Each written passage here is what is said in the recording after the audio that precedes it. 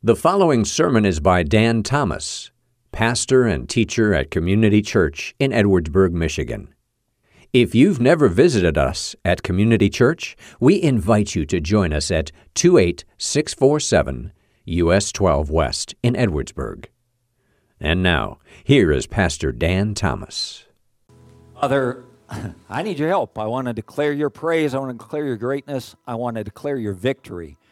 Lord, would you help me to do that well, that we could celebrate that victory together this day. In Jesus' name, amen. You may be seated. Well, hopefully, all of you have a friend or two in the world, and I'm hoping that you have at least one friend who is a good enough friend that they are honest with you, maybe even brutally honest with you. Do you have anybody like that? You know, haven't seen anybody for a while. Hey, do I look any older? Oh, yeah. Yeah, definitely look older. And you're gaining weight, right? That type of thing. Well, I want to tell you about two such friends that I have that have visited our church here at Community. And I want to tell you about their comments. One of them came for a visit back in the fall of 2016, a while ago. He was an old high school friend. And we had met up a couple times to go to some sporting events and playing some golf. He's from Pittsburgh, so we'd meet in Ohio and play golf.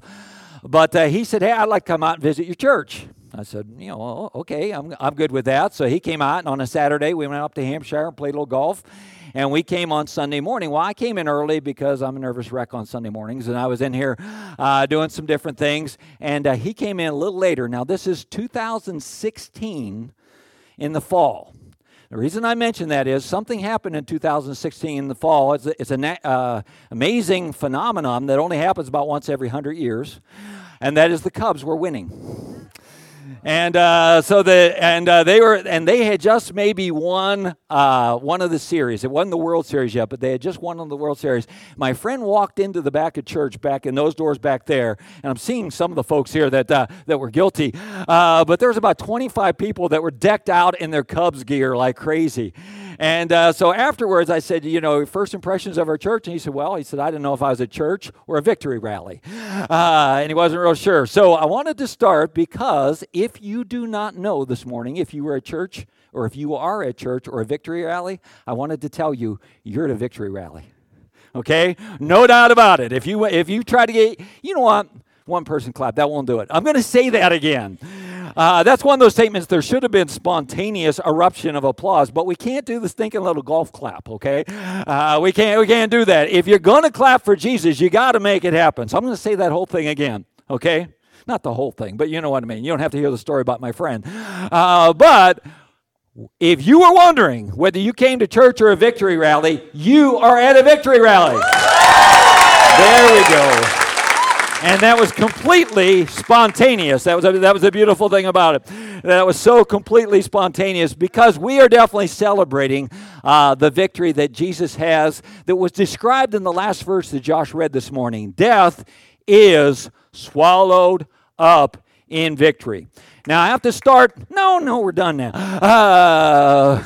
We just can't clap the whole time. Let's not be ridiculous.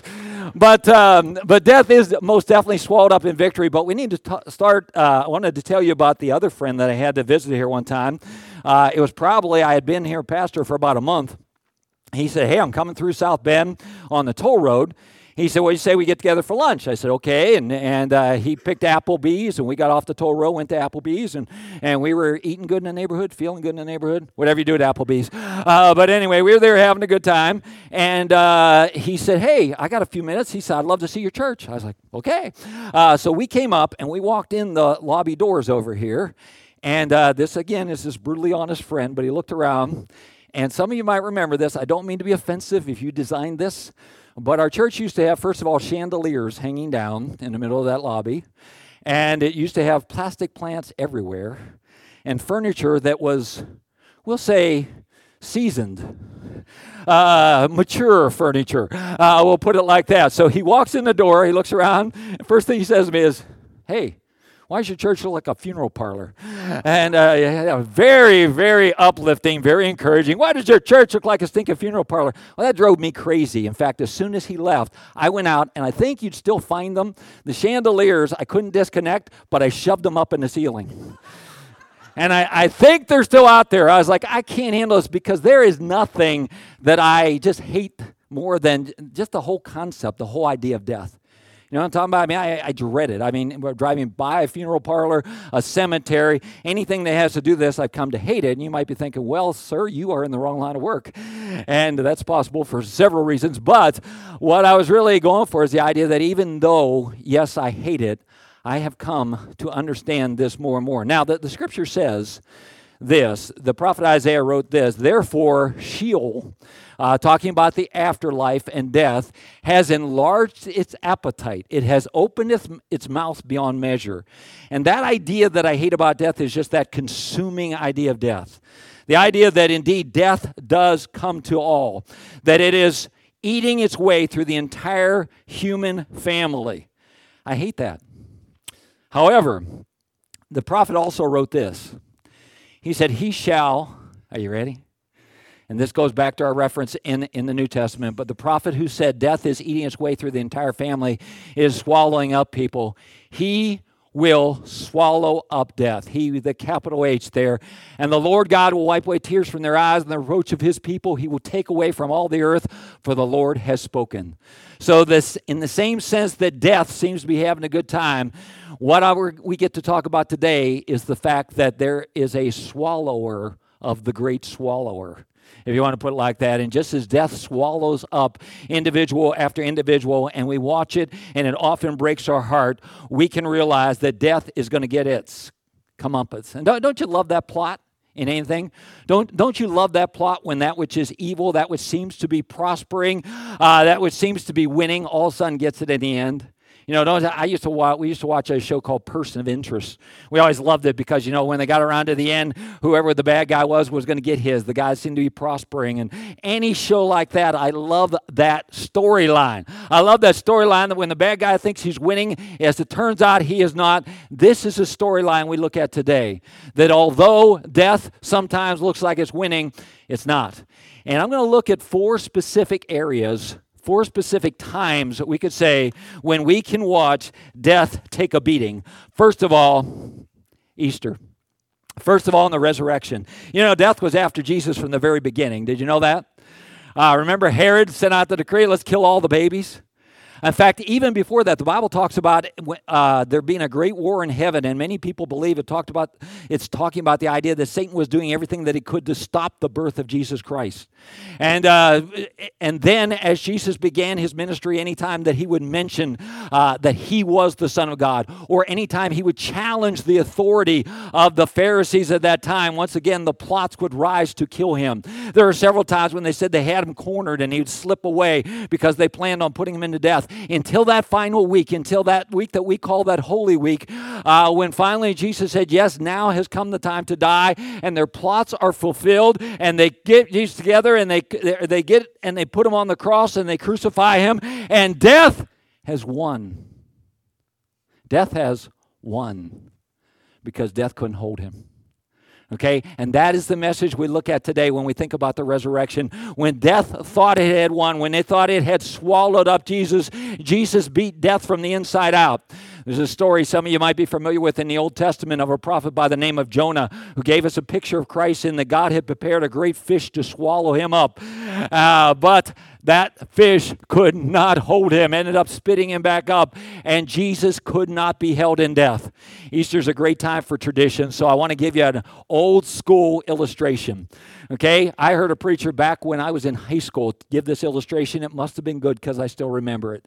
But he talked about the day in which Jesus died, and he said there at the grave of Jesus, death was where he was always standing guard, and Satan came up to him and he said, Death, you got to understand, this one's big. You got to hold on to this one. And death was like, Satan, you know who you're talking to, right? I'm death. Have I ever lost anybody? I don't lose them. Once they're mine, they're mine. That's it. Just relax. Take a breath. And Satan walked away a little bit easier. Day 2 comes. Satan shows up. He's still a little nervous. Hey, death, he's still there, right? And he says, yeah, I told you, didn't I? I guard him. I've got him. He's not going anywhere. The next day comes, and Satan maybe is a little bit more relaxed as he approaches the tomb and says to death, you have this one, don't you? Still there? He says, all good. It's all good.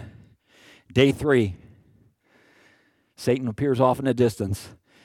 And death finds himself jumping up and down and screaming, "Look out!" He's free.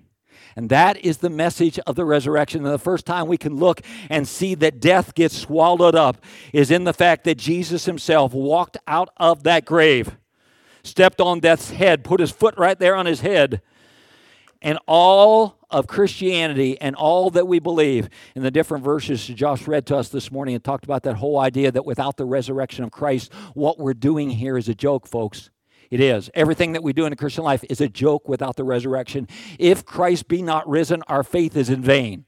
If this didn't happen, we're wasting our time. He said if it didn't happen, we're of all men most miserable. But then the phrase, and I love that there was a response to it when Josh read it, he said, "But now is Christ risen." And he is. But the first time that we see this victory, the first time we celebrate this victory is in the resurrection. I want to show you a passage in the book of Ephesians that will lead us to the second time we can see victory over death. The apostle wrote and he said, "You were dead in trespasses and sins." Let me just stop there for a second. The apostle Paul wrote and he said, you were dead. All of you were dead in trespasses and sins. Notice he did not say you were weak or you were struggling or you were trapped. He said you were dead in your trespasses and sins and the way in which you once walked, following the course of the world, following the prince and power of the air, the spirit that is now at work in the sons of disobedience, among whom we all once lived in the passions of our flesh, carrying out our desires, a body and the mind, and were by nature children of wrath like the rest of mankind. But in verses 4 and 5, but God, being rich in mercy, because of his great love, notice the reason behind it, because God is merciful, not because we deserved it, and because of his great love with which he loved us, even when we were what? We were dead in trespasses, he made us alive together with Christ.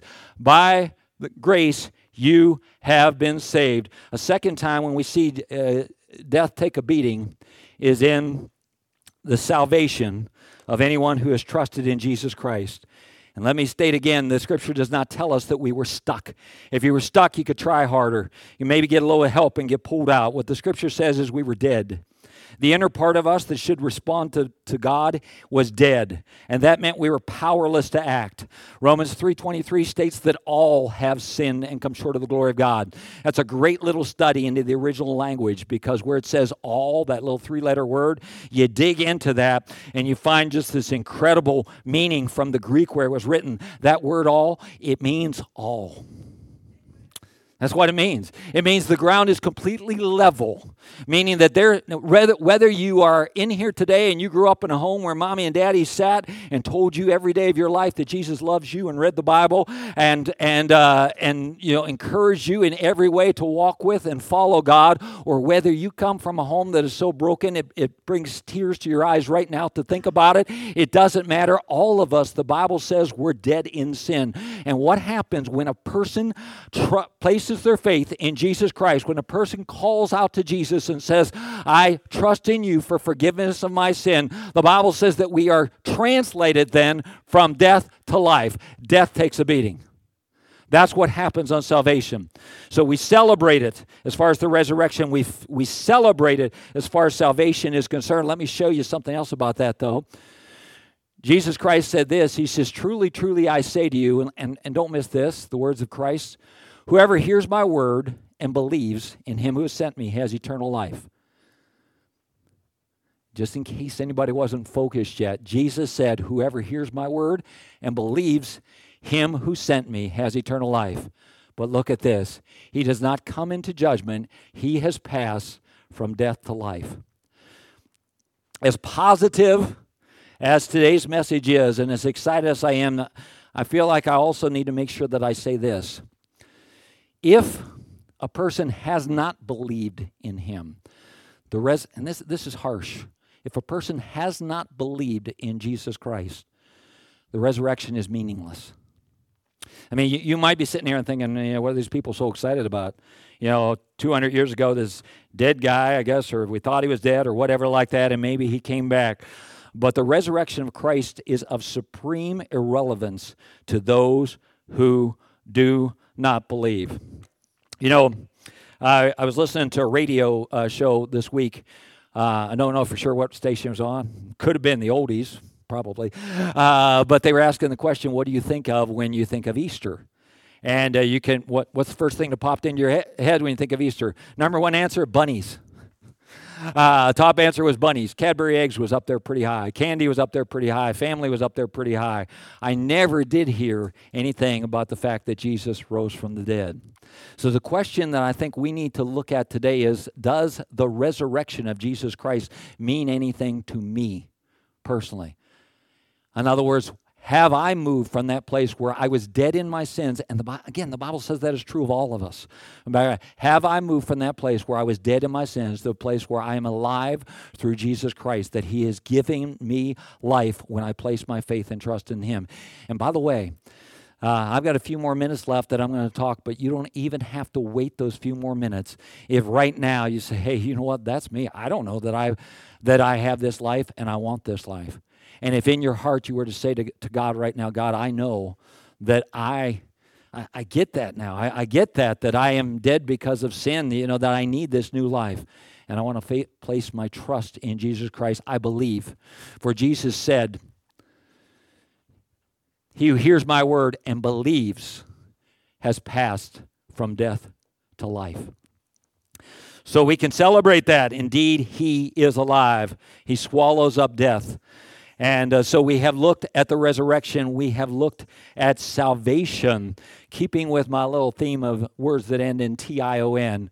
The next word that I put up here is we can look at graduation. Now, sometimes if you attend a funeral, somebody will say, hey, this isn't really a funeral service. This is somebody's graduation. So what I'm talking about when I use this word is that idea of moving on to heaven. And it might seem like a strange thought. In fact, I came across, some of you may have heard of a guy, an old 100 years ago preacher by the name of Charles Spurgeon. Spurgeon is probably the most quoted preacher that there ever was. He's called the Prince of Preachers. But he had a sermon entitled this. Listen to this one. This is a weird one. He said, the believer's death day is better than his birthday. Say what? The believer's death day is better than his birthday. If you read through his sermon, he talks about the fact that why babies cry. So they cry at the beginning because they know what's ahead. They know that best case scenario, it's going to be a mixed bag. Job said this of man, or in the scripture tells us that man is born of trouble. Jesus said this, that in this world we will have trouble. And the Apostle Paul talked about death, and he said to be away from the body is a win for me. It is a victory because I'm present with the Lord. And though I am incredibly aware, and I say this I didn't really even want to say this in passing, and though I am incredibly aware of the pain that death causes to our lives here on this earth, we ought to understand and we ought to always remember that for me, for the person, for the believer who dies in Jesus Christ, it's all good.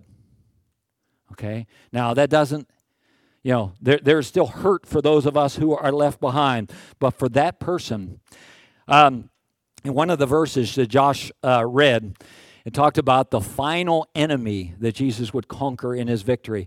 Anybody remember what the final enemy is? Death. The final enemy is death. I thought it's kind of interesting in Psalm 110, verse number 1, the Lord says to my Lord, sit at my right hand until I make your enemies the footstool. I got thinking about that, and I love this image. I was going to take the little footstool out of the bathroom, but I had a bad vision that during the middle of service, some little kid would be hanging off the sink back there, just so I could illustrate. I also was a little afraid it wouldn't hold me, and I'd be a video highlight that would go around the world. Watch this guy fall off the platform. But I want you to think about the whole idea of that step stool, that stepping up. And you might, when you think of a step stool, you might first think, oh, that's what I put my feet up on when I rest, kind of like an ottoman, resting like that. But the purpose of that step stool is that I can reach higher, that I can step up.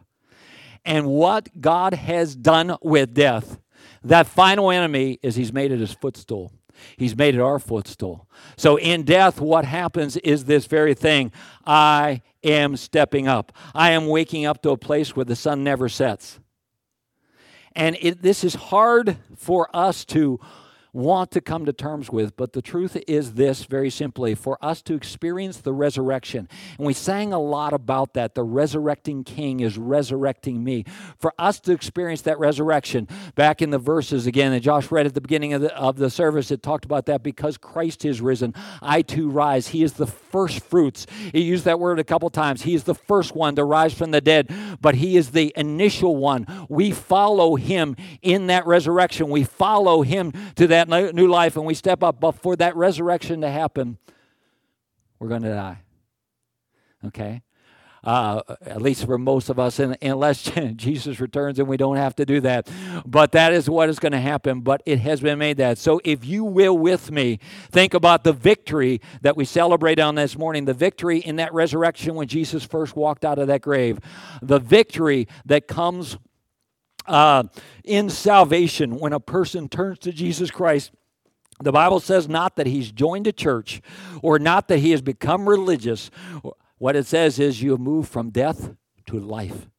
And then the victory that we just looked at of graduation day, when indeed this life on earth ends for us. The fourth word that I want to think about is coronation, a fourth time when we see death get its butt. Sorry. Wasn't going to use that terminology. When we see death lose. That's what I meant to say. You see, I shouldn't have been saying that goofing around before. But when we see death lose, very plainly is on the return of Jesus Christ. The Bible talks about in the book of Revelation that I saw heaven open, and behold, a white horse, and the one sitting on that was faithful and true, and in righteousness he judges and he makes war. Now, if you were here last week or if you followed the sermon, I was talking about that idea of when Jesus came in on Palm Sunday, he came in on a donkey. You remember, when a king came on a donkey, he came in peace. And Jesus came, the Prince of Peace, to bring peace, to offer peace between God and man. Jesus came to offer forgiveness of sin and make things right between God and man, the Prince of Peace. But I don't want you to miss this, because the Bible makes very plain he's coming again. And he's not riding a donkey. He's riding a horse.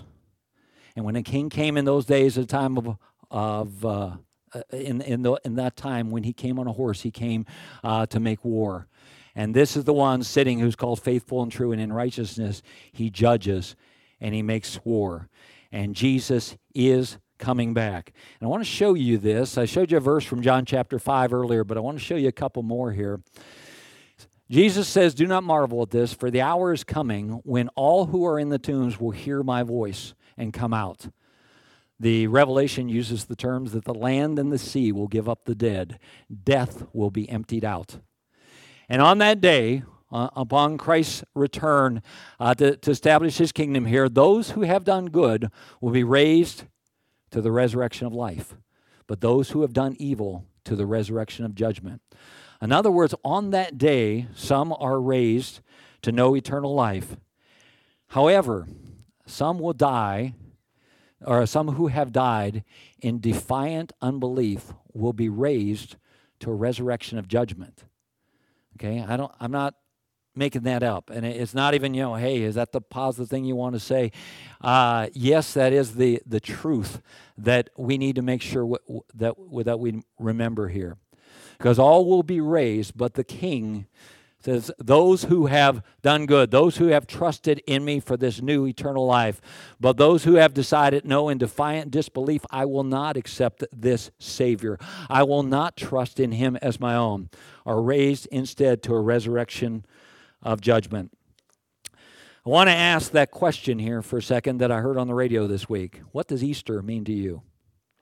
Okay, maybe you're already thinking ham. Cadbury eggs, the Easter egg hunt this afternoon, or maybe the one that you already had or something like that.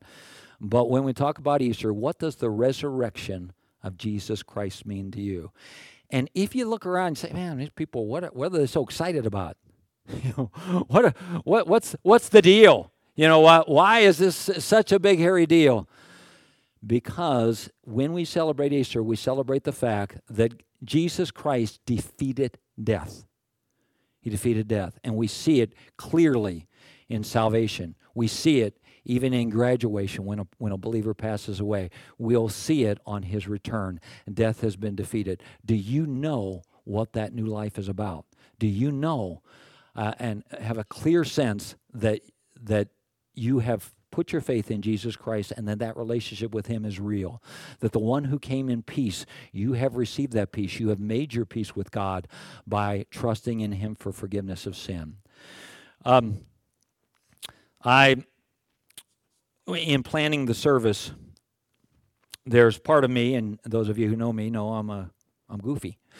And there's part of me that's kind of like, it's Easter, I'll be here. We got to make sure we do something funny. And a lot of times we'll show a video of some guys are called the skit guys, and they'll do something humorous. I'll say, we'll make that part of the service.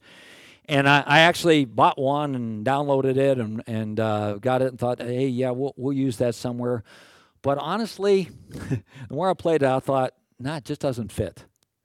Because I don't really want to just give you a laugh to leave on. My prayer this entire week has been that you'll leave in one of two ways. Either you will leave like you're walking out of a sporting event and your team just won the World Series, or they just won the Super Bowl, or maybe your team's won both those and they won the Stanley Cup and the NBA championship and the national championship and everything else. Every team that you root for, and you're walking out the door saying, victory. This is awesome.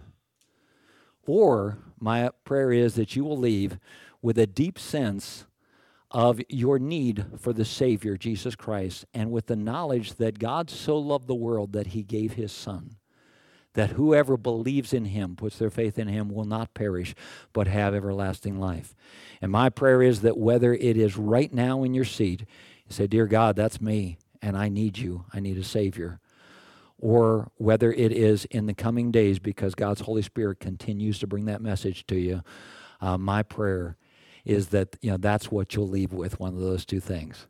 Always glad to have a smile, always glad to have some laughter, but more than anything, want to make sure that we understand the significance of the resurrection and what Easter really means. I'm going to ask the worship team to come back up because we're going to close with a song. But even as they're coming up and getting ready, would you do me a favor, maybe just bow your heads and close your eyes for a minute with me and just take a moment and maybe just during this time before we sing it together, express your praise and your thanks to God for the victory in Jesus Christ. Or maybe this would be a time when you'd say, God, I don't really know that I know that victory, but I want to. I want to, Jesus. I want to be a believer in the resurrection of Jesus Christ. I put my faith and trust in that you can deliver me from the penalty of sin because you beat death. And maybe you be praying that prayer even right now. Our Father,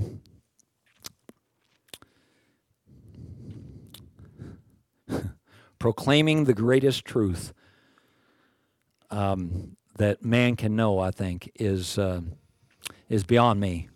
My ability, to proclaim something like that is just not there. I don't have it, Lord. So I pause now and say, Spirit of God, would you take the magnificence of the resurrection and bring it home? Would you take the truth and I want to use the word pound it. I don't know what I want to say, but apply it to skeptical hearts and minds. Those who might even be right now questioning, hey, is this real? Is this really something that happened? May we understand the truth. For this, Lord, I know is the thing that separates Christianity from everything else, that we serve a risen Savior, and we follow a risen King, and that death is indeed defeated. May we learn more and more to live like that and walk in that truth, I pray in Jesus' name. Amen. You've been listening to Pastor Dan Thomas of Community Church in Edwardsburg. For more information about the church, you can visit our website, edwardsburg.church. You may also contact the church via email, info@edwardsburg.church, or call us at 269-663-2648. Thank you for listening.